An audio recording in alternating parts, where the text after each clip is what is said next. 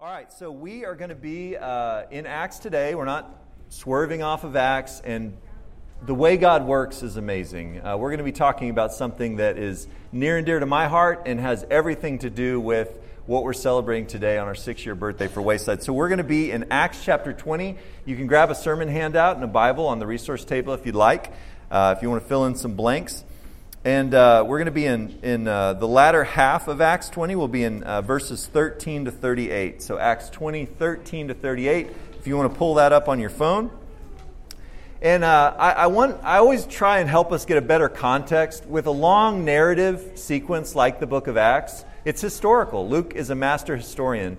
But sometimes you get lost. Sometimes you're focused on a tree and you lose sight of the forest. And so just to kind of give you guys an idea of where we are and what we're looking at today, when the book of Acts transitions over to the ministry of Paul from Peter, we see that in chapter 13 and on. And there are 3 missionary journeys of Paul. And then there's a journey back to Jerusalem. He gets arrested, and he ends up appealing to Caesar and going to Rome, and we leave him in Rome under house arrest at the end of the book of Acts.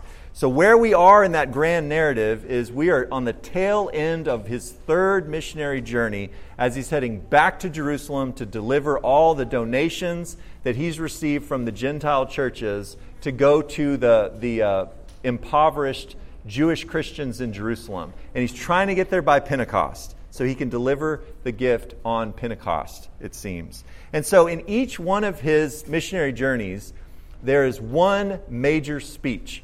And just Luke, under the inspiration of the Holy Spirit, Luke, the inspired author, is just amazing in how he structures Acts. But in the first missionary journey, you have one speech. It's in Pisidian Antioch, and it's primarily to Jews in the Jewish synagogue there in Pisidian Antioch, also God-fearers. In his second missionary journey, you have a second major speech, which is not to Jews in a synagogue, but to Gentile philosophers on Mars Hill. And so you get to see how he shares the gospel with unbelieving Gentiles in Athens.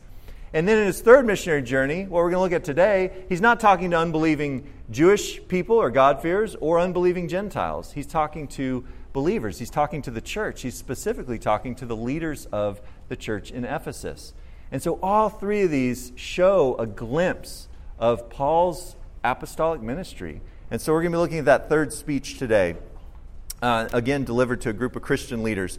And I have to say that as a church pastor, today's passage challenges me. I was sharing this with Stacy yesterday morning while we were just sipping some coffee on the porch, and certain passages just rattle my cage, and they make me think deeply about life and ministry and church and my role in particular as a church pastor. And this is one of those passages for me.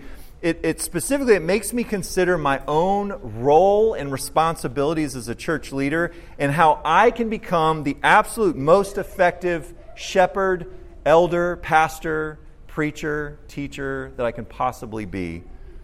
How can I become the best I can possibly be?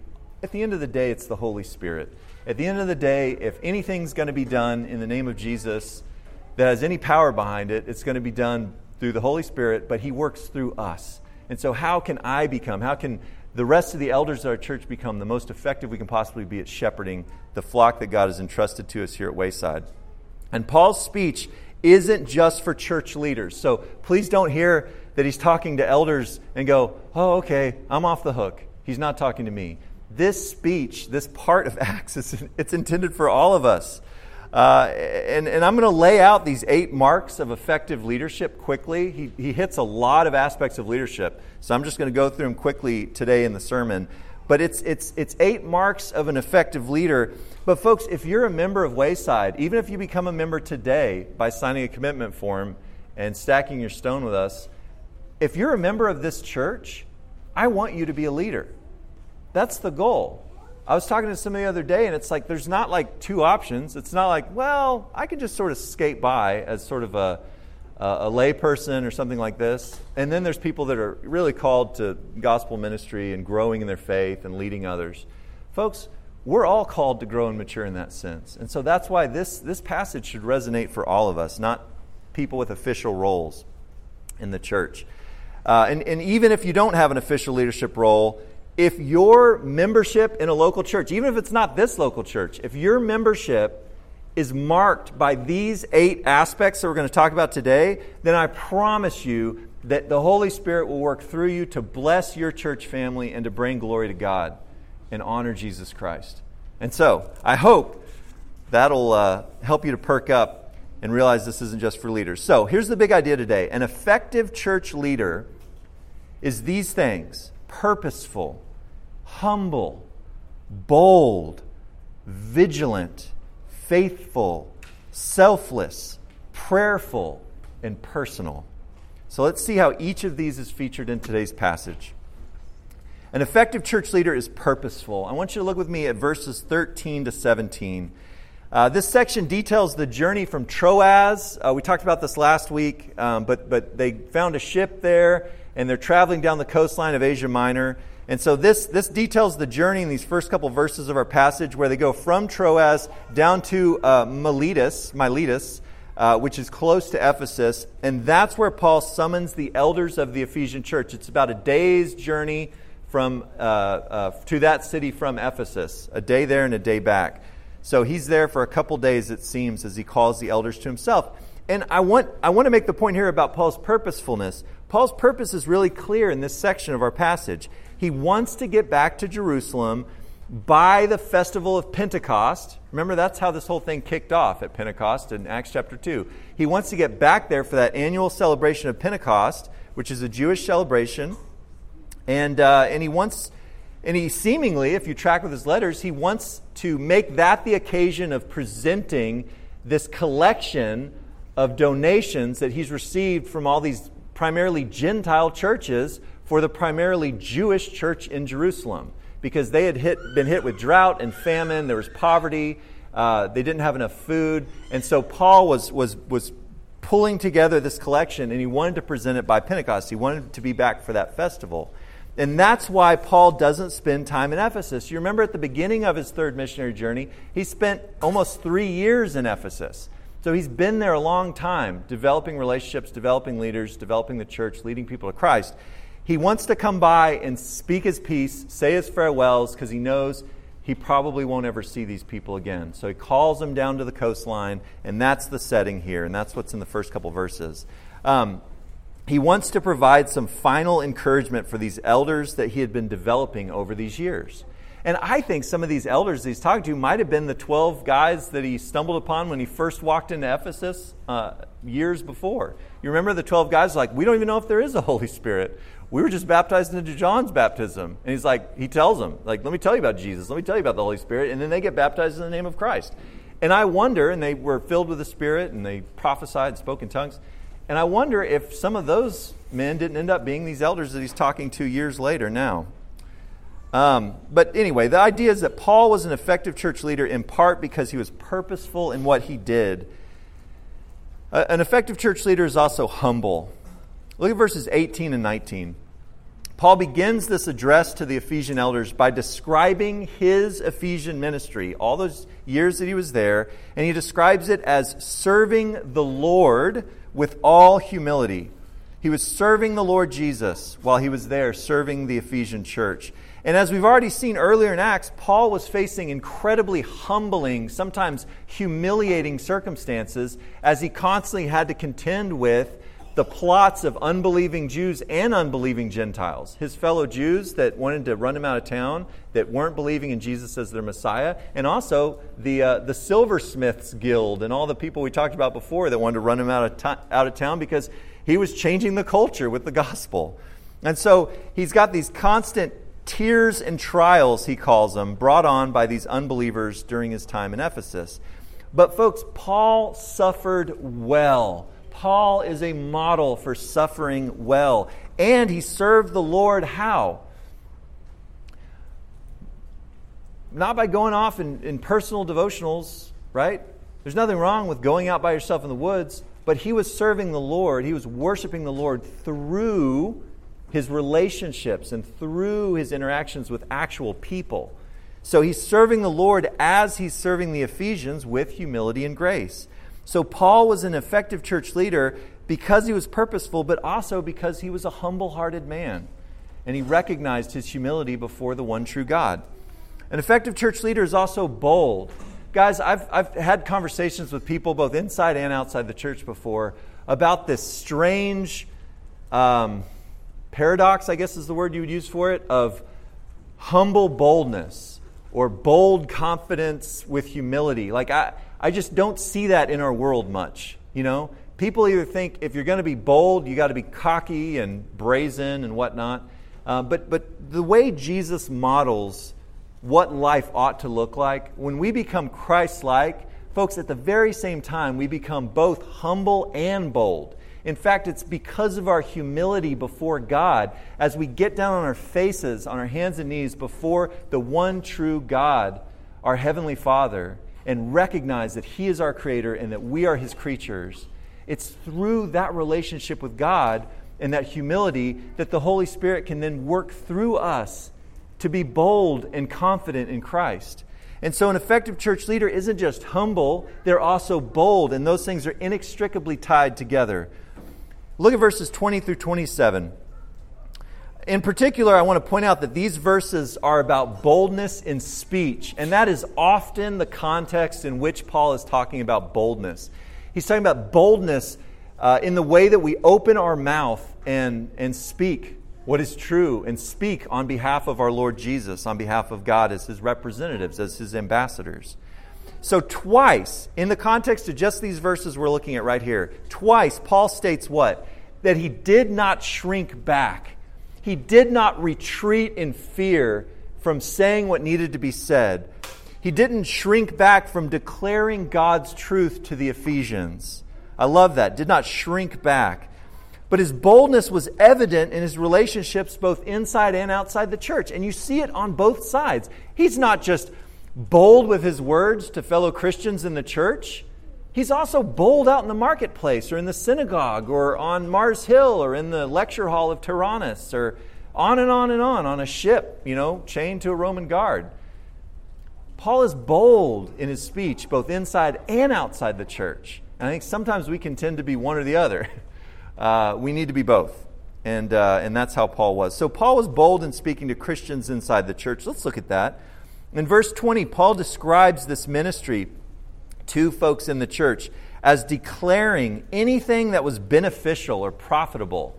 Now, he's not talking about like, here's a great recipe for pot roast, right? He's talking about this is God's truth. This is both from the Old Testament and from the Scriptures as they're being put together that would become the New Testament, including his own letters, and the word from prophets in the church and the apostolic teachings from Jesus Christ. He's sharing these things. He's declaring these things because they're profitable, so that they can make people wise and lead people to grow in righteousness and holiness in Christ. And so he declares what is profitable to fellow Christians. And it also says he's teaching both publicly and from house to house. And we've already seen him do it publicly in Ephesus. Remember, he was in the synagogue teaching publicly from the Hebrew Scriptures until he got booted out. And then he went to a Gentile, a Greek lecture hall and spent the rest of his time there speaking out boldly in public. But it also says from house to house. So he's going around to these different groups of Christians in Ephesus, maybe house churches in Ephesus, like the one that met in Priscilla and Aquila's home, and he's teaching. He's teaching them from Scripture, from God. All right? So in verses 26 and 27, Paul states that he bears no guilt. This is blood guilt. I'll explain that. He bears no guilt for anyone's judgment because why? Why can he have a clear conscience as he leaves these Ephesian elders in this Ephesian church? He has a clear conscience because he's declared what needed to be declared about all things profitable, all things important from the Scriptures. Now those people have to decide what they're going to do with it. If they're unbelievers, they have to decide what they're going to do with Jesus and his claims. But they're not going to not trust in Jesus because Paul failed to share Jesus because he shrank back in fear. The people in the church, Jesus is not going to, at the Bema Seat judgment, which is where we stand before the Lord according to 1 Corinthians, he's not going to look at somebody wasting their whole life as a believer and go, man, this was Paul's fault. No, he's going to say, listen, you had Paul with you for 3 years teaching you of how to prioritize your life and how to depend on God's Holy Spirit and how to see your life as not your own, but as God's, as Paul saw his own life. And so Paul's saying, not in a mean way, but you see this in the Old Testament with Samuel and other prophets. They say, I've spoken the word of the Lord to you, and there's no guilt. I have nothing on my conscience. And that's what he's saying. He declared the whole purpose of God, he said to the Ephesians.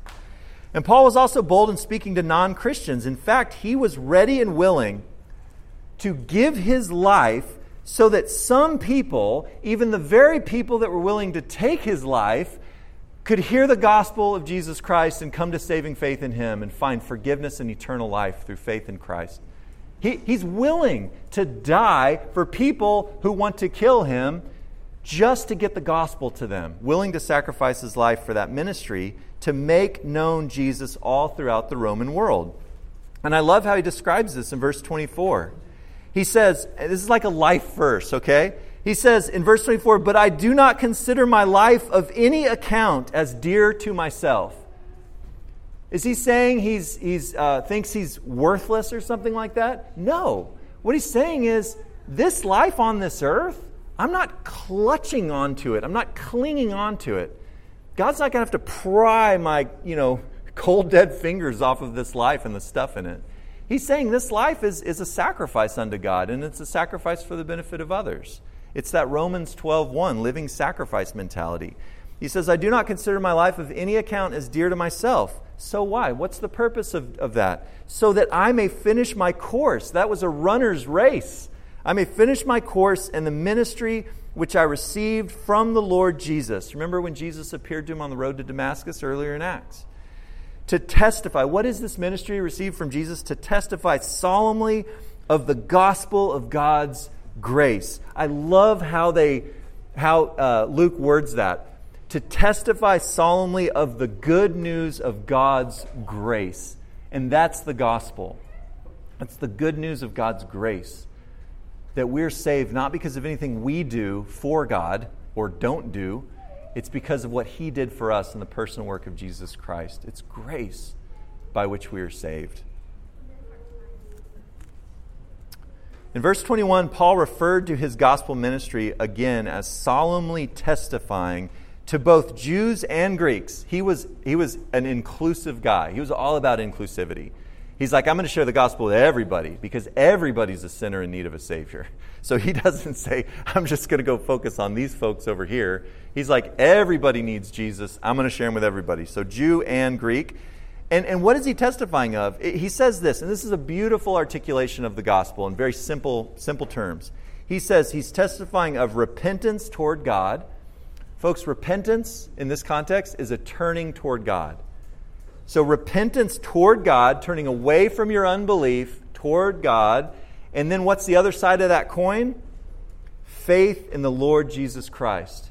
You're turning toward God in repentance of your unbelief toward God, and you're putting your faith in Jesus Christ. I think it's beautiful. So Paul was an effective church leader in part because he was bold in proclaiming the gospel and teaching and preaching God's word. An effective church leader is also vigilant. Guys, this is like the marrow in the bone. All right, this is like the choice cut of this passage. So I want to spend just a little time. I'm going to read it to you. But an effective church leader is vigilant. You know what vigilant means? Having a vigil. It means that you're keeping watch. You're staying alert, right? You're paying attention. You're being careful.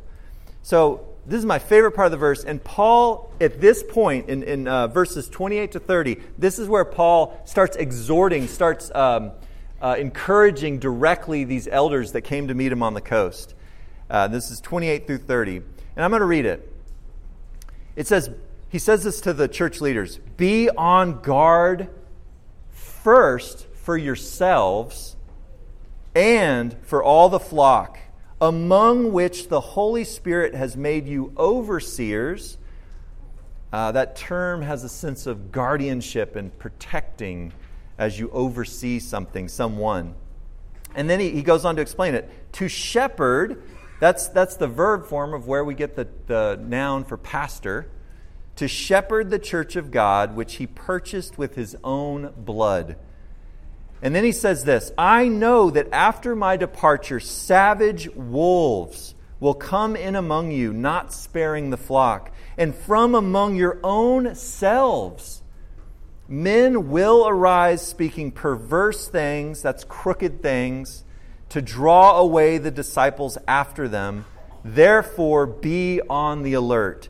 So if you include that last part, or the first part of verse 31, this is he bookends this section by saying, be on guard in 28, therefore be on the alert in 31. And so this section is framed with vigilance. It's pulsating through this passage. And the whole section is using this metaphor of shepherding. And guys, shepherding is one of the richest metaphors in both the Old Testament, the Hebrew Scriptures, and in the New Testament.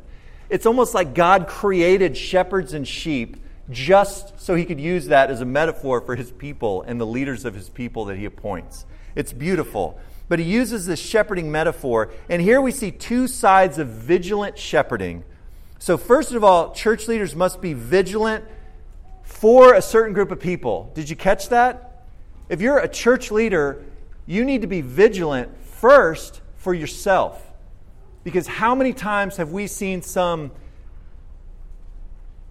church leader hiding sin, growing in pride, unaccountable to others, doesn't have a plurality of elders to keep him in check, and he starts getting the big head, or he starts getting into sin and not confessing it, and it blows up. And how many people does that hurt?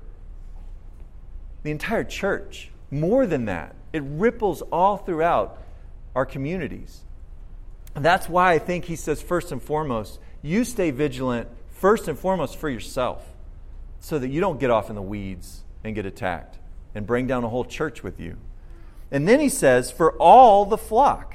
So these are the ones to be vigilant for. In verse 28, Paul begins with ourselves as church leaders, because again, what's the quickest way to take down the rest of the flock? Take down the leaders. Cause a scandal. Something, right? And so be vigilant for yourselves and for the rest of the flock. In verse 28, Paul also makes two important points. Please pay attention. This is the good stuff for church leaders and for everybody. But we need to understand this. We talk about this in our commitment classes. We talked about this last fall in our church series we did. But listen to what he says here about the church. He says, number one, that the Holy Spirit appoints.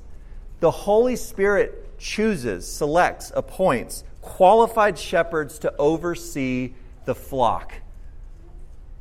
Guys, if somebody is serving in church leadership, it's because God put them there and allowed them to remain there. Does that mean they can't get sideways and become disqualified? Of course they can. That's why he's warning them and encouraging them. But the idea is that myself and our elder board, we have got to see ourselves not so that we can lord it over all of you and go, this is what, I'm the king of this country. I'm the king of this castle. I'm going to tell you what to do. No, it's so that you guys can see the Holy Spirit working in and through us, but so we can recognize that we're here appointed by the Holy Spirit for this task of oversight, of overseeing, of shepherding.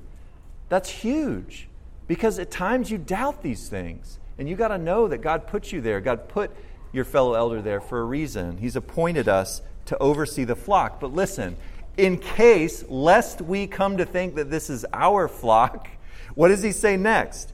He speaks to ownership of the flock belonging to God. Guys, this church is not my church. This church is not Kevin's church or anybody's church. And that goes for female leaders too. I don't care how big your donations are to the church. I don't care how much we serve, how much time in the week we give. We do not own this church. Right? We cannot build our church around people. And that's why he makes this so explicit. He says that God is the owner of this flock because it's God who paid the price of the blood of his Son, Jesus Christ, on the cross to purchase us, to redeem us out of sin and death and the clutches of Satan, out of the kingdom of the Prince of Darkness, as the Bible talks about it, and brought us in the kingdom of his Son, the kingdom of light. But the purchase was made by the blood of Jesus Christ. That's why he talks about us being, not us, but the whole church, even over the last 20 centuries, but all around the world today, and certainly those of us that are here at Wayside Communities Church have been purchased by the blood of Christ. And so I can't look at this church and say, oh, this is my flock, right? It's not. I am an under-shepherd to the chief shepherd, as Peter calls him. And I think that's a great way to think about it. It's the only way to think about it. Second, church leaders have to be vigilant to protect God's flock against two species of attackers. On the first hand, there's fierce predators and then false prophets and teachers. So in verse 29, Paul predicts that savage wolves will ravage the Ephesian flock after his departure. And then in verse 30, Paul specifies that men would arise from the congregation itself to mislead other members of the church. And so Paul charged the elders to be effective shepherds by remaining vigilant, both for the flock and against these would-be attackers, even the ones that arise from within the church. An effective church leader is also faithful. Look at verses 31 and 32. After giving his charge to the elders in verses 28 to 30, what we just read, Paul again reminds them to follow his example. You see this all throughout this passage, at the beginning and at the end. Paul's saying, look at my example. Not in a prideful way, but he's saying, follow my example as I follow the example of Christ, which he wrote to the Corinthians. But he's saying, look again to my example. What is his example here? In verse 31, he reminds them of his diligence, his hard work with God's people in Ephesus, as he faithfully admonished each one of them day and night for 3 years, even with tears, even in the midst of trials and tribulations and persecutions and tragedies, day in and day out. Not with just a certain group, but he says with each one, I spent this time admonishing. I love that. And then in verse 32, we see how Paul was full of faith. So he's faithful in his diligence, but he's also full of faith in his dependence upon God, because he entrusted ultimately the Ephesian church to God. Because why?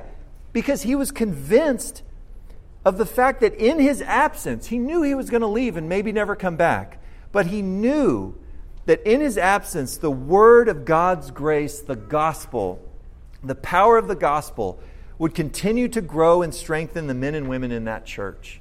He was absolutely convinced of that. And so he was full of faith, even as he departed, knowing that God was going to still be there. An effective church leader is selfless. Look at verses 33 to 35. In verse 33, Paul states that he never coveted anyone's silver or gold or clothes. And basically what he means is that he wasn't in ministry to make money and gain status. Right? I am disgusted by people that get into Christian full-time vocational ministry to make lots of money, to drive flashy cars, to show it off, and whatever, whether it's prosperity gospel theology or whatever it is, or maybe it's not the riches. Maybe they'll drive a beat-up old car just to prove how humble they are, but in their mind's eye, they're gaining status, they're gaining influence, power, pride, something like this. Guys, both ways it's a bad deal. Both ways it's wrong. And that's why Paul says, I didn't covet anyone's silver or gold or clothes. I'm not in this for status and wealth.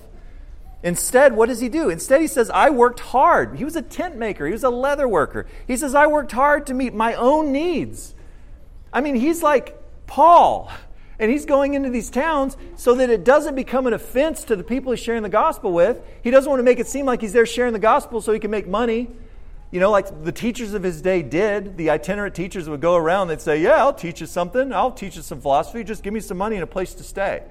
So Paul met his own needs so that didn't become a stumbling block to somebody trusting in the gospel of Jesus Christ. And not only that, but he worked hard to also meet the needs of his traveling companions that might not have had a skill, a trade available to make money while they were on their missionary journeys. And so he wants to cover his own needs and the needs of others, like his traveling companions, but he wanted the church leaders in Ephesus to also model this principle, which he takes all the way back to the lips of Jesus Christ himself, when Jesus taught that it is more blessed to give than to receive. And they have to first and foremost model that as leaders in the church. An effective church leader is never greedy and always generous to others. An effective church leader is also prayerful. And guys, Paul models this in verse 33. It says, when he had said these things, when he had spoken his peace, what's he do? Does he just hurry off to the ship and jump aboard? No. He gets down in a circle with these men in the dirt and puts his arms around them and he prays for them, and he prays with them. It said, after he said these things, he knelt down and prayed with them all.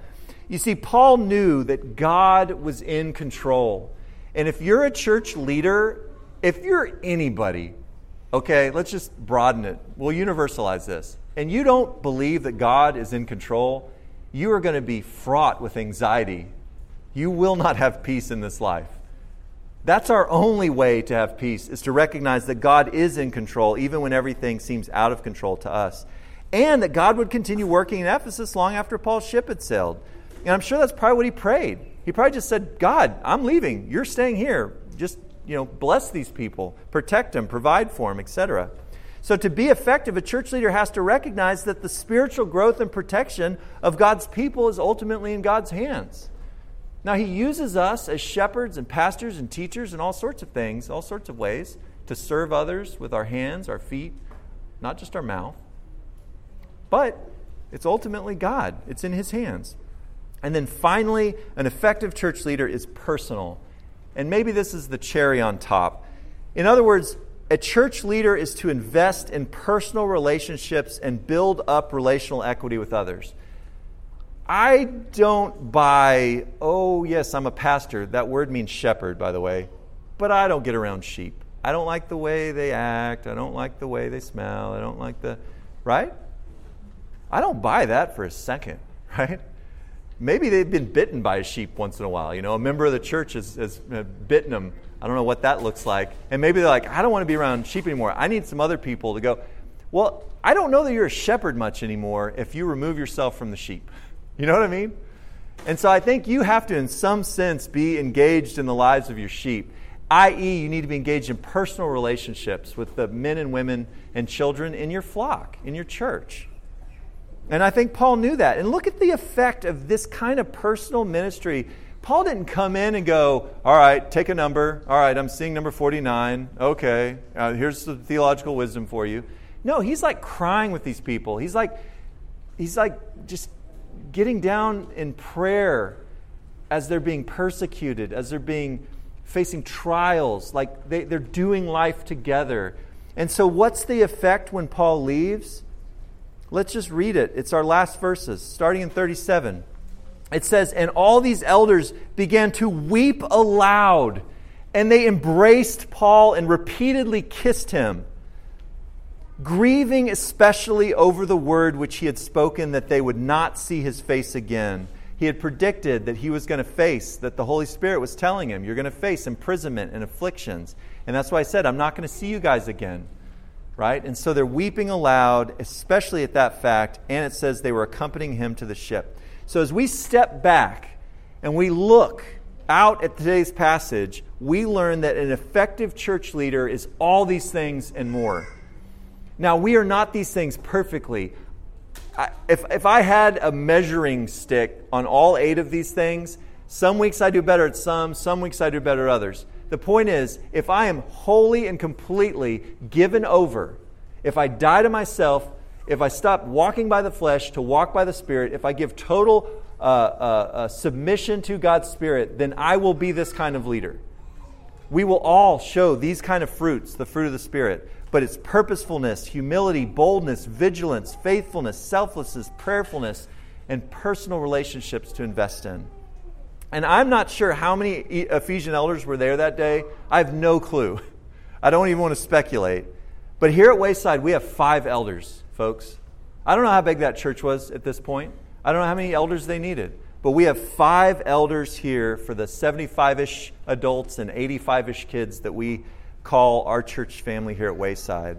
And all 5 of us, and I will say this on behalf of them, all 5 of us strive to live out each and every quality of effective church leadership that we discussed today. There is not one thing on that list that I just read off to you today from today's passage that we're not striving to meet up to and to live out. And I am so grateful to God to have such an incredible group of elders, these other 4 men that I get to do ministry with in leading this church and shepherding this flock, to partner with them in shepherding and teaching and caring for the men and women of children of Wayside Communities Church. And I want you to know this because today is a commitment renewal ceremony. Today is a day to celebrate 6 years of ministry as a church. I want you to hear this directly from my heart and from my lips, is that, folks, we take this role as pastors, shepherds, elders incredibly seriously. We lose sleep over you. We love you. I can't even express how many prayers we've prayed for you.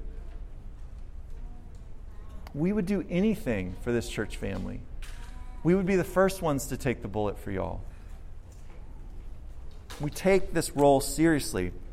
And as our passage points out so clearly, we believe at the end of the day that the Holy Spirit has us where we are in leadership, at least for now, until He's good and ready to send us to be with Jesus, or if Jesus wants to come back tomorrow, come Lord Jesus, or He wants to send us off to something else. That's His prerogative. He can do that. But at least for now, we feel like He has placed us here in leadership at Wayside. And we gladly accept the burden of shepherding each and every member of Wayside, because there is a pastoral burden.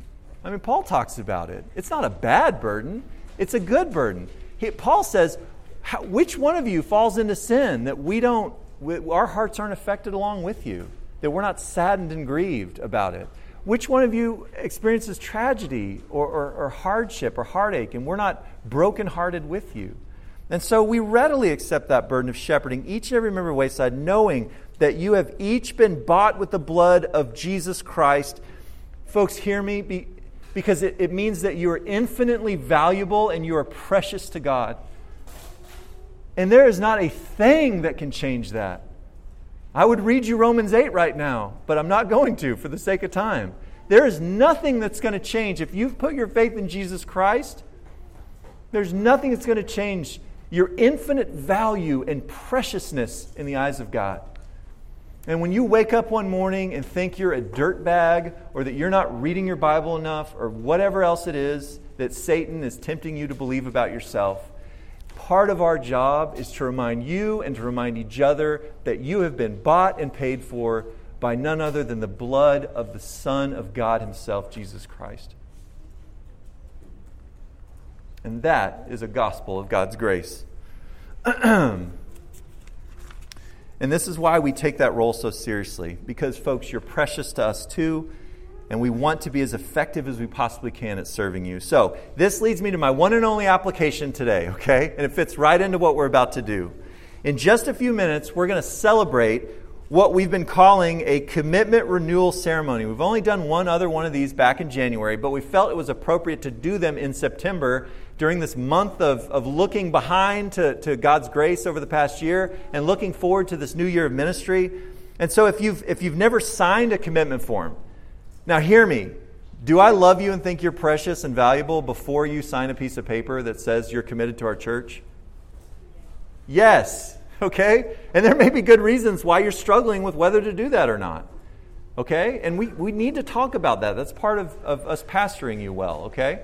But I do want you to be a committed member of some local church. And if that's Wayside, then if you've never filled out one of these commitment forms, please do. That's what membership is. If you trusted in Jesus, you just tell us that you support our church. You sign off on that. And we just added this a couple years ago. But now there's a section at the bottom where an elder, one of our 5 elders, signs it and makes a commitment to you on behalf of the church. Because for so long, we had a one-way thing where you fill out a paper to say you're committed, and then we file it in this like manila folder that says like current memberships. And then if you ever move or go to a different church or something, we just put it into past memberships folder, you know?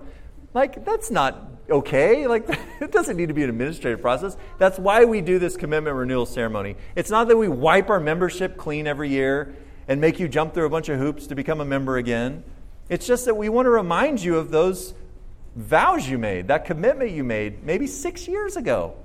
And you know what I did? I actually printed out everybody's commitment forms that I had. Some of the ones that y'all did over the last year, they're buried in some file cabinet in the depths of a storage unit off 51st Street because we had a house fire. But all the ones I could find on my computer, I printed out and I put them over here. And I want you to go look at it. Go find yours if I've got it over there. And if you don't know if you filled one out in the past, you know what? We had COVID and we didn't do commitment classes for like 2 years. It's okay, just do it now. Doesn't mean you haven't been valuable and precious to this church if you haven't signed that piece of paper and turned it in. Just do it today. That's membership.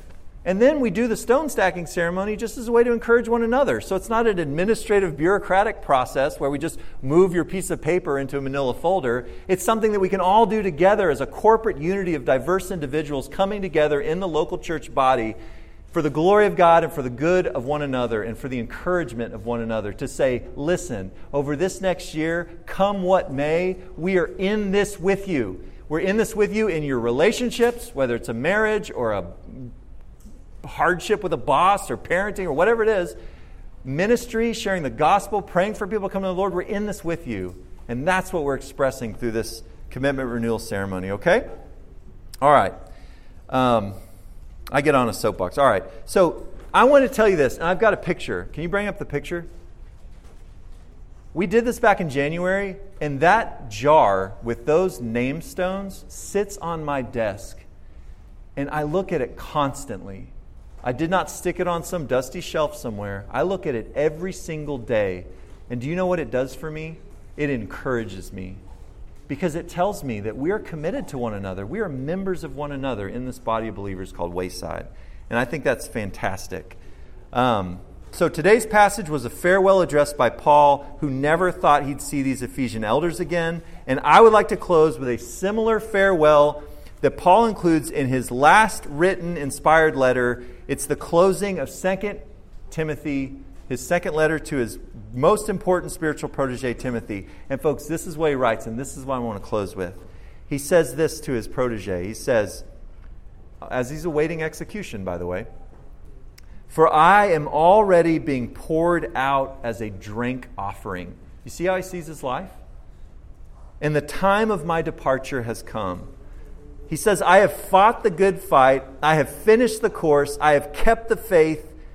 In the future, on that day when he stands glorified, resurrected, alongside his Lord and Savior Jesus Christ, in the future there is reserved for me the crown of righteousness, which the Lord, the righteous judge, will award to me on that day. And not only to me," he says, "but also to all who have loved his appearing."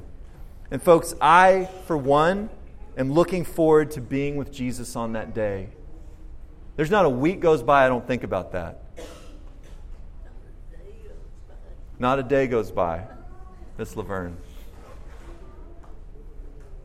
I'm looking forward to being with Jesus on that day, and I'm looking forward to hearing those words, not just for myself, but I'm looking forward to hearing those words that Jesus spoke for all of you as well when he said, "Well done, good and faithful servants." And we're going to be there together on that day, and I look forward to it.